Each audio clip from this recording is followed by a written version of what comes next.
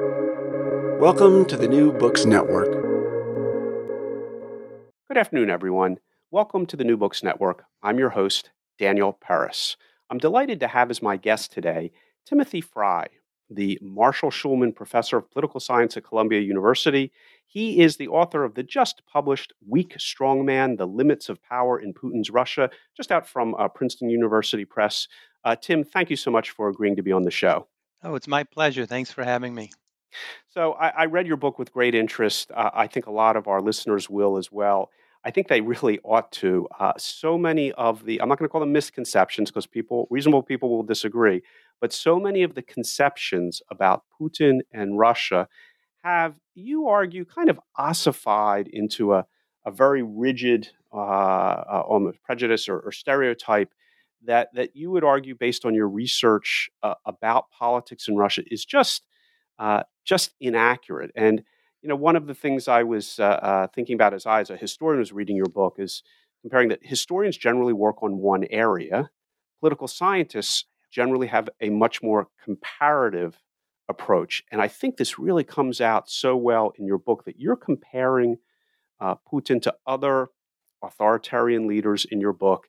And once you go down that path of political scientist, then it seems to be dramatically different. How did you kind of come upon this comparative approach of classifying? I think it's in the core of political science, but you get to say that, not me. The comparative approach to looking at Putin in terms of other authoritarian leaders. So it's a great question and a great framing.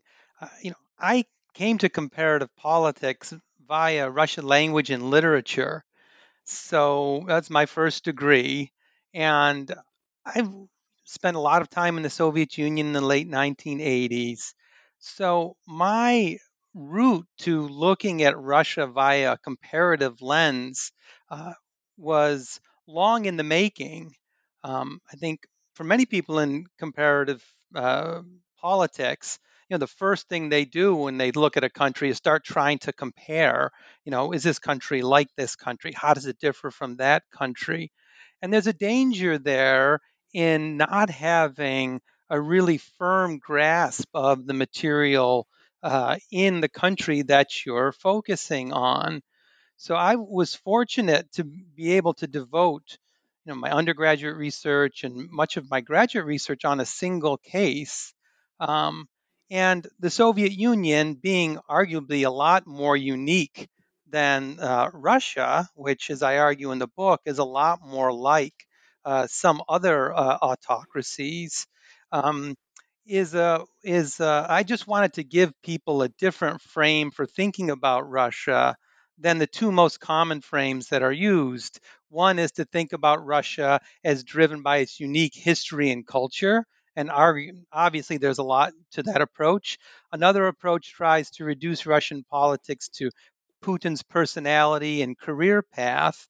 And I think those views are really dominant in popular discourse about Russia. But in political science, they are, I think, minority views. And the much more common view is to think about Russia in relation to other authoritarian regimes. So part of the agenda in this book is bringing this different way of thinking about Russia to a broader audience. And you refer to it, I think, nicely. You introduce the problem and say, listen, there's a disconnect here.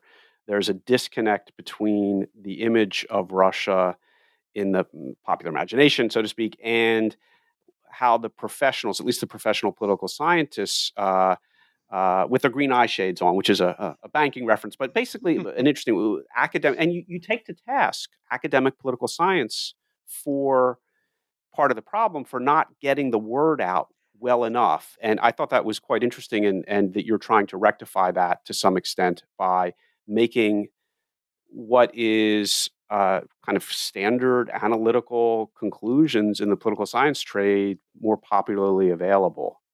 Yeah, and I'm guilty as charged. I mean, the first three books that I wrote were really for an academic audience. There's nothing wrong with that. There's a place for that kind of research. That's how we make our bones. But at the same time, particularly in a moment when U.S.-Russia relations are at such a nadir. When I was writing the book, the Trump Putin connection was bringing to the surface a lot of the worst kind of cliches and simplifications about Russia and Russian politics. So as I was writing the book, that was what I was reacting to. Um, and, I hope that when people come away from the book, they have a slightly more nuanced view about Russia. And I know it's very difficult to change people's minds about Russia. They have very strong views one way or another. But the hope here is by presenting what I think is some of the most cutting edge academic research on a host of issues in Russian politics, people will come away from the book with a little bit greater appreciation of the difficulties and the complexities of governing a country like Russia. So let's get to it. That's really the issue. The cartoonish description of Russia in the popular media, and I'll throw myself under the bus here in terms of the historical profession, particularly those in the historical profession who tend to see more continuities than ruptures or developments in Russian history. It's a pretty dark picture. And there's plenty of reason to be dark about it, but maybe the historians are a little too dark. Instead, I'm not going to say you soften it up, but you do contextualize it, and you talk about how this system that is perceived to be autocratic and very very dark, is in fact a lot more constrained, limited, conflicted inside on almost every level, whether it's economic management, political management. And you use some, I think, pretty compelling examples that, again, a historian might have an indifferent interpretation of them, of say the elections, but we'll get to that. But that, in fact, it's much more of a constrained system, not the boogeyman that that it is popularly perceived about. In social science terms, describe your notion of a personal autocracy as opposed to a party or military, and how Russia fits into that personal autocracy system. So let me take the first part of your statement first. I think it's very common for people to conflate the notion that Putin has no political rivals of any serious scale, and has not had one for quite some time. The ease with which he dispatched of Navalny most recently. Is really clear evidence that he is a strong man, that he faces no serious political rivals. But that's not the same thing as saying that one can get people to do what you want them to do, or that one doesn't face all kinds of difficult trade offs. For example, if you think about the economy, uh, Putin uses corruption to reward his inner circle, and they become fabulously wealthy because of this. At the same time, he can't allow them to steal so much that the economy collapses and people take to the street. If you think about information manipulation, Russia's a well-educated country. This isn't the first time they've dealt with a well-oiled propaganda machine, and there has to be enough credibility mixed in with the propaganda so that people keep watching the television and keep listening to state radio. Um, he needs, in some sense, to use anti-Westernism to rile the base, particularly among the conservative, hawkish members of the elite, but not so much that it actually provokes a war. Uh, and on elections, he needs to cheat enough so that he's confident that he wins, but not cheat so much that he looks weak. Um, so in all these areas, I'm trying to paint a picture of Putin that gets us beyond this view of him as able to snap his fingers and the bureaucracy jumps, or the Russian people jump, or they just follow Putin, follow Putin's orders. An unlimited autocracy. Yes, without considering their own interests. I mean, Putin has to persuade people. He has to threaten people to do things. Sometimes he has to convince them that his position is better. He has to persuade them. And at the end of the day, when those tools fail, then he turns to repression. So even just thinking in this way is a different um, uh, gives a different flavor, I think, to Russian politics than the usual view of Putin just able to, push a button and then, his political opponents disappear, push another button, and the election results are what they are. Push another button, and the elections in the U.S. are overturned. I just want to play out how much more difficult that is in reality when you're governing a country of 11 time zones and 146 million people. And someone might push back and say, well, Nemtsov is still dead, Navalny's still in prison, and Yeah. so many others are in the West or are deceased. Does it matter whether that was difficult to do or easy to do? It was still done. So Yeah. it may be that there's not as much disagreement as just shades of gray and additional meaning that you're adding. Right. Yeah. So one thing I would say is if we look at the first two, three terms of Putin in office, the mode of governing was very different than we've seen in the last 5 years. If in the first two terms the size of the economy doubled, his popularity ratings soared, poverty went down. And it's not surprising that it was easy for him to win elections and be a popular leader. His popularity started to go down. The annexation of Crimea again shoots it up into the 80s. But in the last 5 years, we see that his tools for governing have become much less effective. So people are watching less state television and tuning into social media more to get their news. Election falsification has had to be used on a much greater scale in recent elections than in past elections, including just not allowing people to run, which seems to be the strategy, particularly that will be used in September. He can't turn to easy foreign policy victories. There's no way to replicate the success of Crimea. There's no issue out there that would really unite the people in the same way. And the economy has been flat for a decade, and living standards are about 10% lower today than they were in 2012.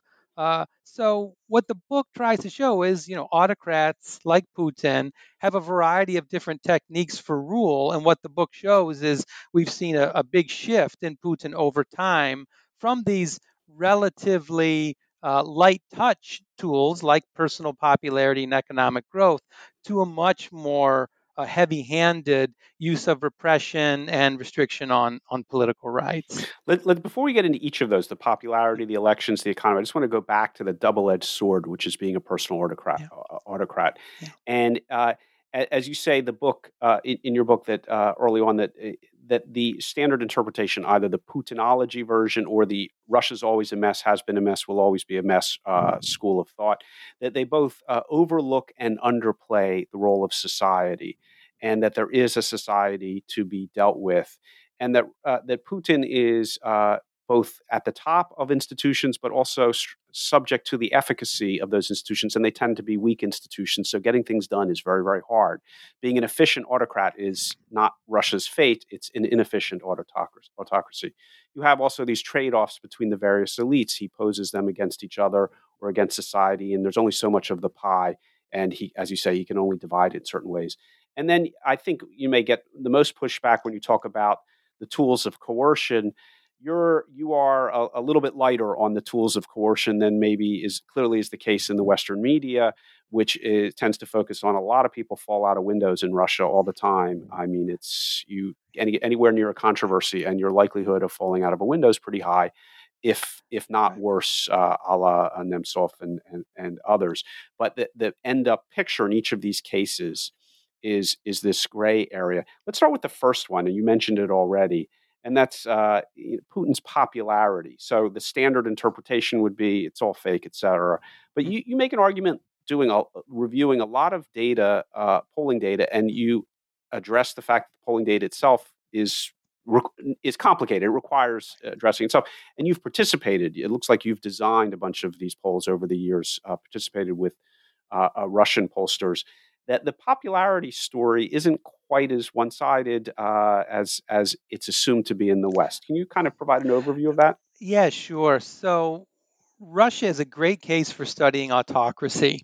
Um, Compared to Iran, Saudi Arabia, Turkey, Venezuela, and lots of the Central Asian states, in part because you have a well educated public, you have strong Russian scholars writing about politics who are well trained, and you have reliable public opinion polling, or much more reliable than we see in other autocracies. And I think people tend to focus on this headline number of Putin's approval rating, um, which is really a crude measure because it's just a yes or no question about whether you approve of Putin.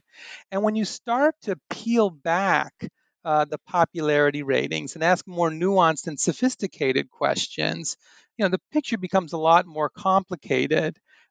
Most Russians about Putin are in this category of, well, I can't say anything bad about him or I can't say anything good about him, rather than I have this great enthusiasm for him, uh, or that I really dislike him.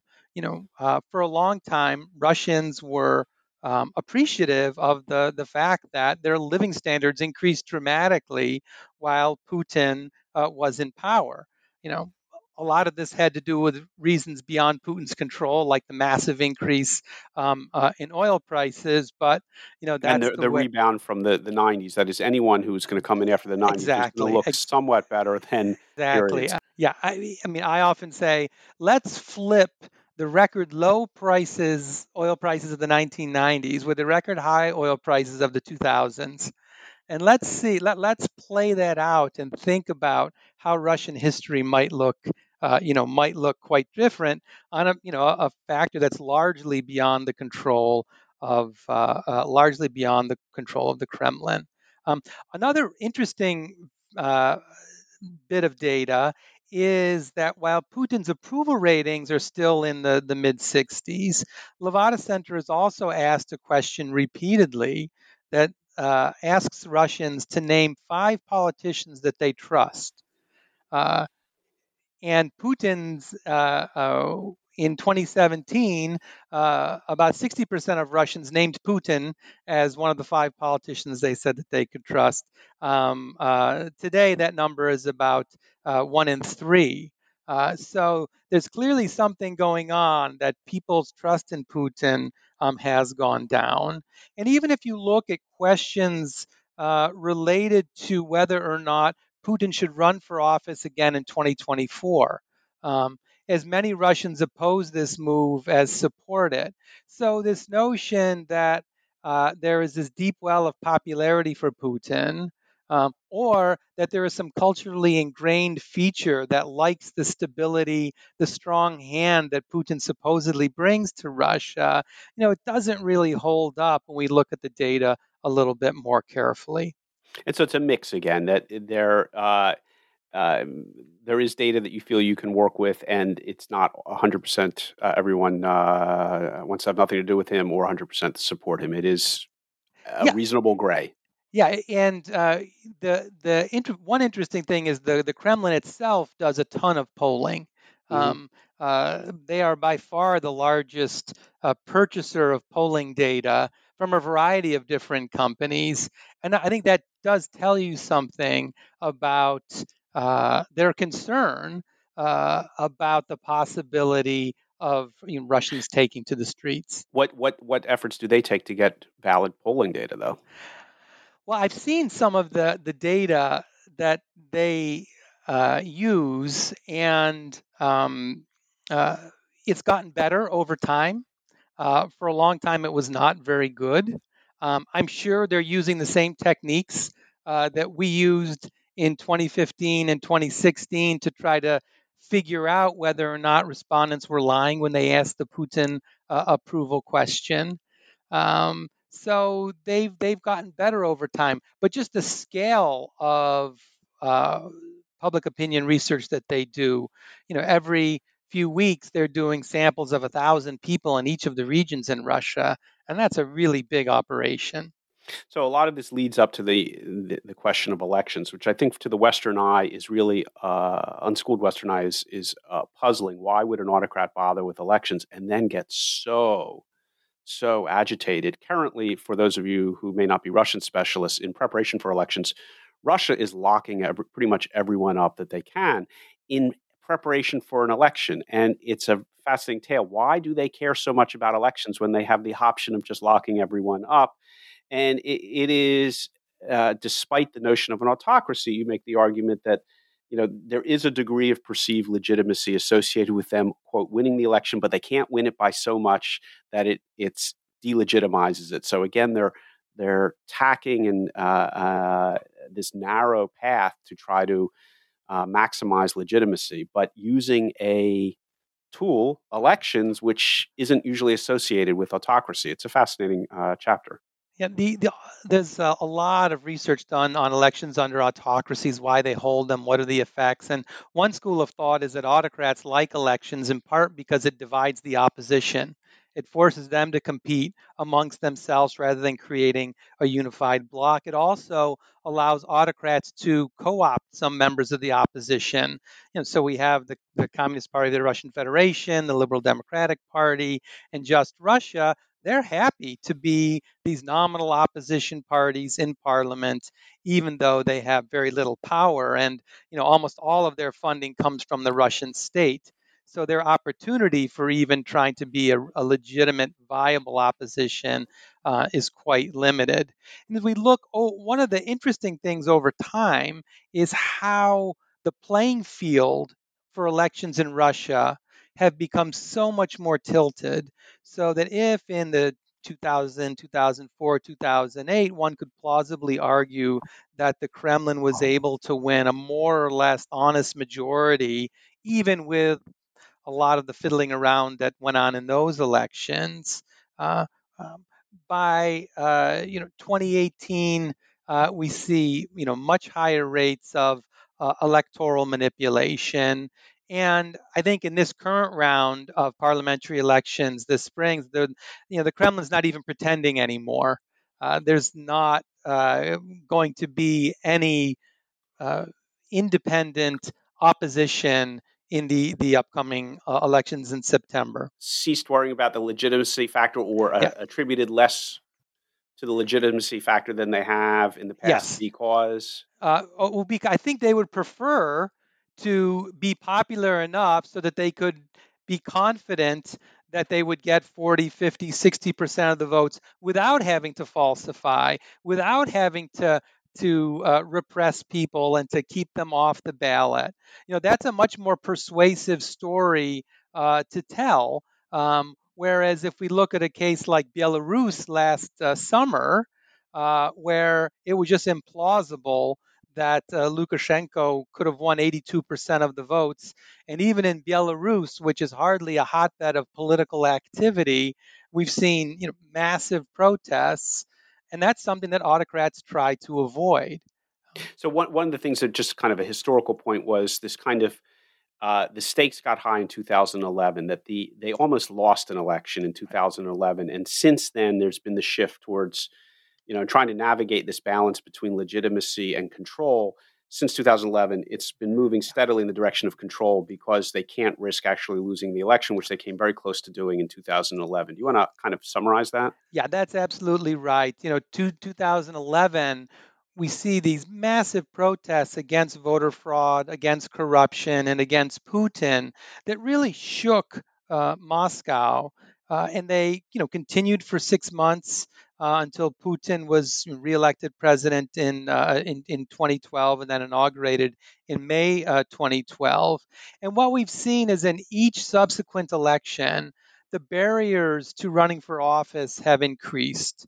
The limits on campaigning have increased.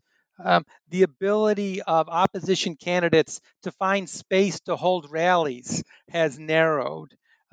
And even in 2018, when there were municipal elections in Moscow, I'm sorry, summer of 2019, when there were municipal elections in Moscow for a body that has very little power, the Moscow city government went out of its way to ensure that the pro-government party would have enough seats to have a majority. Um, and what we've seen since that time is um, only increasing barriers. For example, many people are worried about multiple day voting, which makes it very difficult for independent organizations to monitor how the votes are counted and how they're protected. But really, the big issue in the fall elections is just the uprooting of Navalny's organization and other independent opposition figures and preventing them from running for office. Well, we're taping this in late June, so we'll have an opportunity. This interview will be available for many, many months, and generally they have a long tail. So you have an opportunity to put out your forecast if you want. You don't have to, and we'll be able to listen. But the stakes. It just seems that again there has been this trajectory over the past 10 Right. years away from meaningful elections, and that does highlight the weak part of the strongman thesis. Right. That they still want the legitimacy of elections, but they just can't tolerate them Right. being And even remotely open. And the problem for these personalist autocrats, as opposed to military led autocracies or party led autocracies, is that there's no soft landing pad. So, military regimes, the generals can go back to the barracks. One party regimes, the leader can go back to the party. But what we see in these personalist autocracies, like we see in Russia, where a single individual is really responsible for policy decisions and high level personnel decisions, is that when they lose office, they tend to lose. The people around them tend to lose big, and they tend to end up in exile, in jail, or dead. Yeah. So the stakes for a transfer of power in Russia are really, really high. And that's one of the reasons why we see the Kremlin willing to go to such extremes in order to stay in power. This raises an issue which you do not in your book. It's separate, but these types of autocracies tend to be sclerotic after a certain point because they can't afford to retire literally, and that just leads to worse and worse decision making across the board, not just about politics but economic development, and the end becomes much more dramatic, if not violent, as a consequence of that. And people who ask me, familiar with my background, about the so-called threat from Russia in one way or another. So mostly Russia's a threat to itself at this point, my opinion. But and that seems to be characteristic of these regimes where they can't effectively transfer power to another generation. Yeah, I mean, in one of the paradoxes of personalist autocracies is that the way you become a personalist autocrat is by usurping authority from other institutions like high courts, the parliament, political parties, regional governments.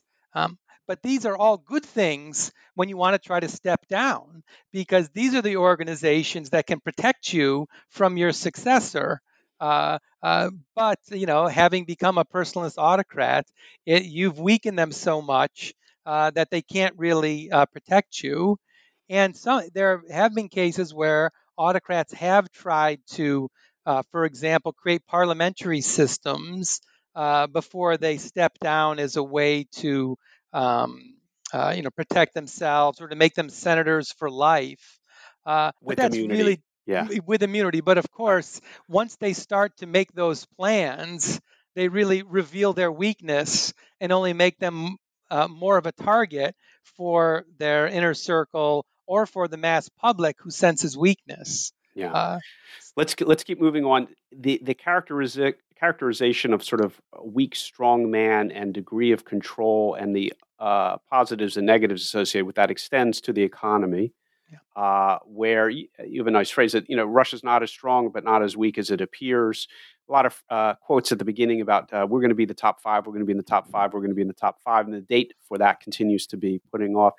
There were two stages of development, and it's basically pre-Crimea and post-Crimea, where the trajectory for Russia from 2000 to 2013 was very positive, coming off the lows of the 90s, and then it's just been sideways or downward for the last 7 years. And there's just not. It is an imperfectly controlled economy, to say the least. No, that's absolutely right. I mean, we should recognize that the Kremlin did a decent job of managing the massive inflows of petrodollars and not allowing them to spark inflation or to, be spent on really wasteful projects. So, um, Putin benefited from the high oil prices. He also benefited from the devaluation of 1998, which made Russian exports much more competitive. Uh, but since really 2011, when you start to see the slowdown, um, Russia really is unable to generate the kinds of internal dynamic economic growth that is really critical in the 21st century, particularly for a country like Russia, which has a large internal market, which is located relatively close to the wealth of Europe, which would be a natural trading partner. Um, and it's a relatively urban society. It's relatively wealthy compared to some of the other personalist autocracies nearby. Uh, but they've, but because of the political system that they have, the unconstrained autocrat and his minions or cronies, whatever we want to call them, uh, uh, they're able to intervene and to violate people's property rights in ways that encourage capital flight uh, and human flight. So we see a lot of great talent, human talent leaving Russia, going to Silicon Valley or working as technical analysts on Wall Street. The level of uh, capital flight from Russia is, just really well documented. And Putin has tried hard to bring capital back to Russia and to make it difficult to export capital without tremendous success. What was the name of So, the campus, the oh, Stanford, MIT, Skolkova, yeah, Skolkovo? Yeah, that's an epic fail, if I'm not mistaken. That did yeah, not that pan out. was really a Medvedev project Hmm. that was an attempt to marry Russia's strong, high, upper level academic institutions with its, tech sector, which, has some really talented people and and had some decent companies at the time. But, the ability to translate those gains, those two assets into real economic gains was frustrated in large part by weak property rights and the state taking over an increasing role in the tech sector. I mean, you have two Russia is one of the few countries where the largest internet company, the largest search engine is not Google but Yandex, and the largest social media page is not Facebook but Kontaktia. And those companies have both really suffered from state predation. These are real homegrown success stories that were really taken over by the state ultimately. I think for a lot of people who've gone through, PPE at Oxford or political economy in the United States, the term and definition of political economy in Russia is quite unique. In modern political economy, with the oligarchs, the Siloviki, and corporate raiding, a different definition of the term than we're used to in the West. But fascinating material in your chapter. And then let's turn before we wrap it up to a couple of the also high profile elements of this weak autocracy, which don't appear particularly weak. Repression, and you use an old Russian anecdote about. Beat with sticks and then go to beat with carrots. So they're carrots and sticks, but they're just beaten with both. And that seems to be, very Dostoevskian approach. So they're suffering and then followed by more suffering and maybe a little bit of redemption at the end, but it doesn't make up for the 600 pages of suffering.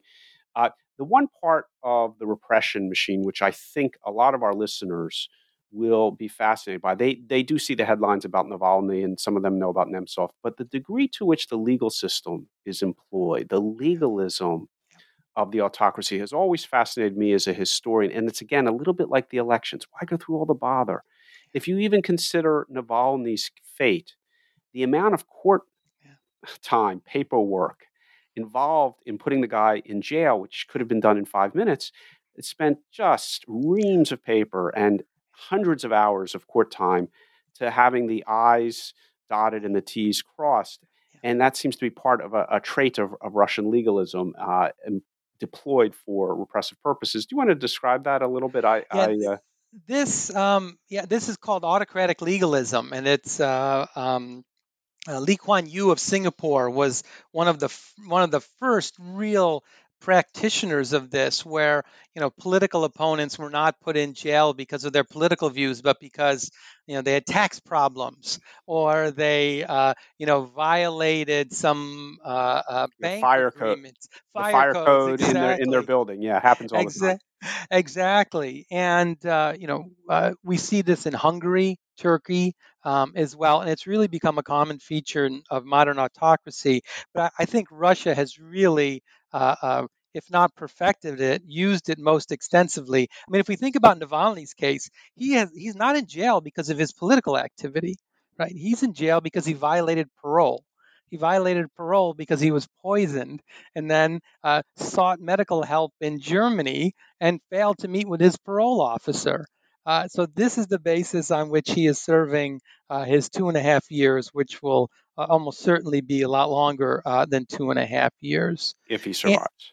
if he survives. And the it's when you hear Putin talk, he often puts heavy weight. Everything was done in accordance with the law, right? And these are laws that uh, most people would not recognize, and they're arbitrarily enforced. Uh, and even a lot of the corporate raiding is done through legal or quasi-legal means, through you know taking over firms by uh, uh, bringing debt cases in regions of Russia that have friendly courts for the plaintiff. And once one starts to get access to the cash flows of these firms by these perhaps fictitious debt issues or fictitious tax obligations, um, uh, uh, one can then easily bankrupt the firm, or at least drive down the value of the firm to such a point uh, that a rival can, make the proverbial offer that cannot be refused to sell for, pennies on the dollar. But they all come with lawyers. They all come with documents to ensure that the transfers are recognized by Russian courts, and they really do go through the effort to make sure all the legal I's are dotted and T's are crossed. So if that's a fuller understanding of kind of repression in Russia, you also take on the media element. The assumption is the Russian media is not doesn't provide accurate representations of what's going on in Russia or abroad.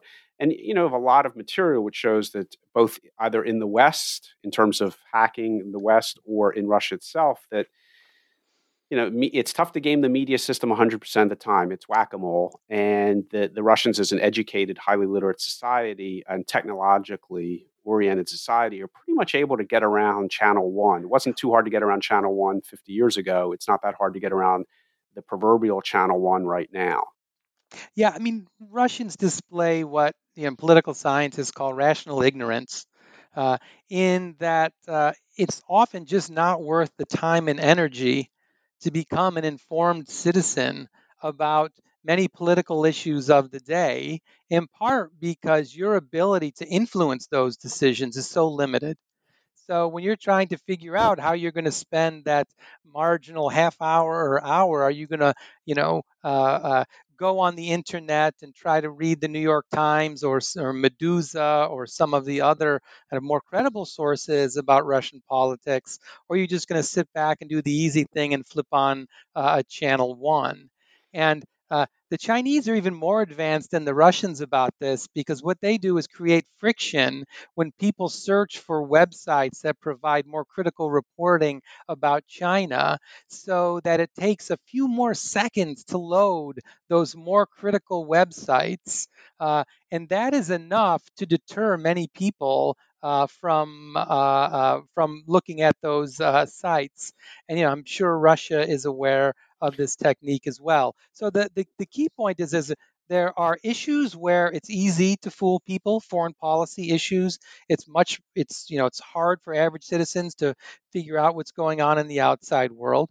On other issues, though, like the economy, it's very difficult for the Russian government to avoid responsibility for the poor economic performance. Russians blame the government for the bad economic performance, despite the heavy propaganda to the contrary.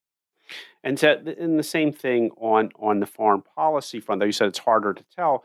You do characterize Russian foreign policy, and I've seen other accounts that are similar. That you have it posing as a great power because it wants to pose as a great power, and it's important.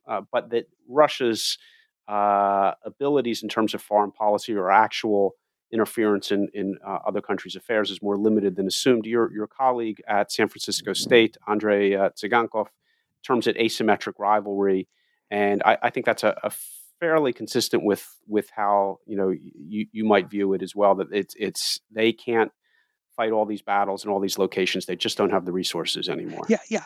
I was trying to thread the needle in that chapter uh, by pointing out that Yeltsin would be ecstatic with the current military hardware of Russia, given what he inherited and the difficulty of building up a modern army. So in that sense, what has happened in the last 20 years in Russia is pretty impressive.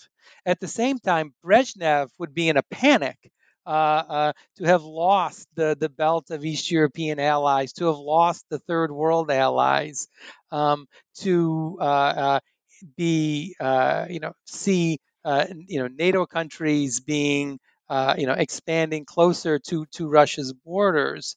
And one area I argue that Russia has a comparative advantage in the so-called kind of weapons of the weak in foreign policy, the use of cyber, uh, the use of spying and subversion and poisoning political opponents, the use of kind of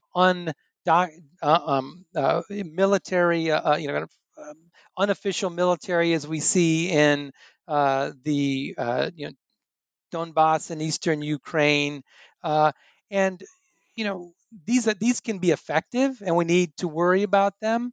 Uh, but we also need to recognize that Russia, is far from the military giant of the Soviet Union.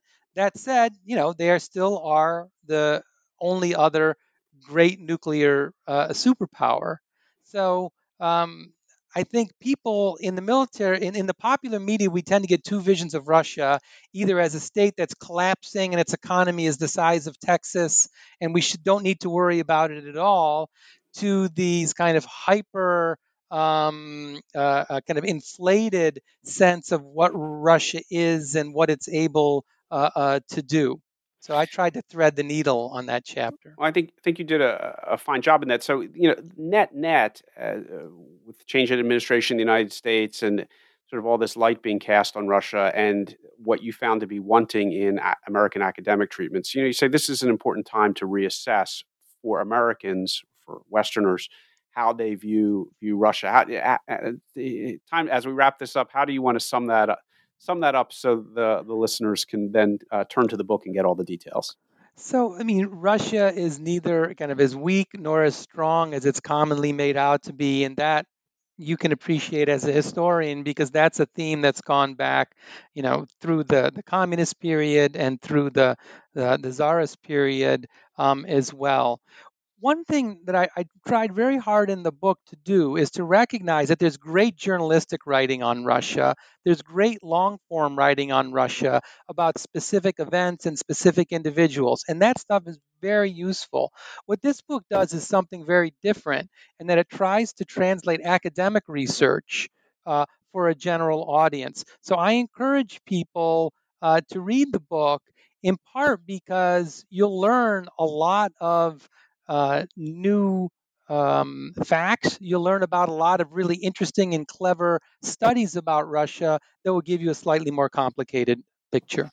That is indeed the case. The book is Weak Strongman: The Limits of Power in Putin's Russia by Timothy Fry, professor at Columbia. Tim, thank you so much for being a guest on the show. Oh, it was my pleasure. I enjoyed it very much.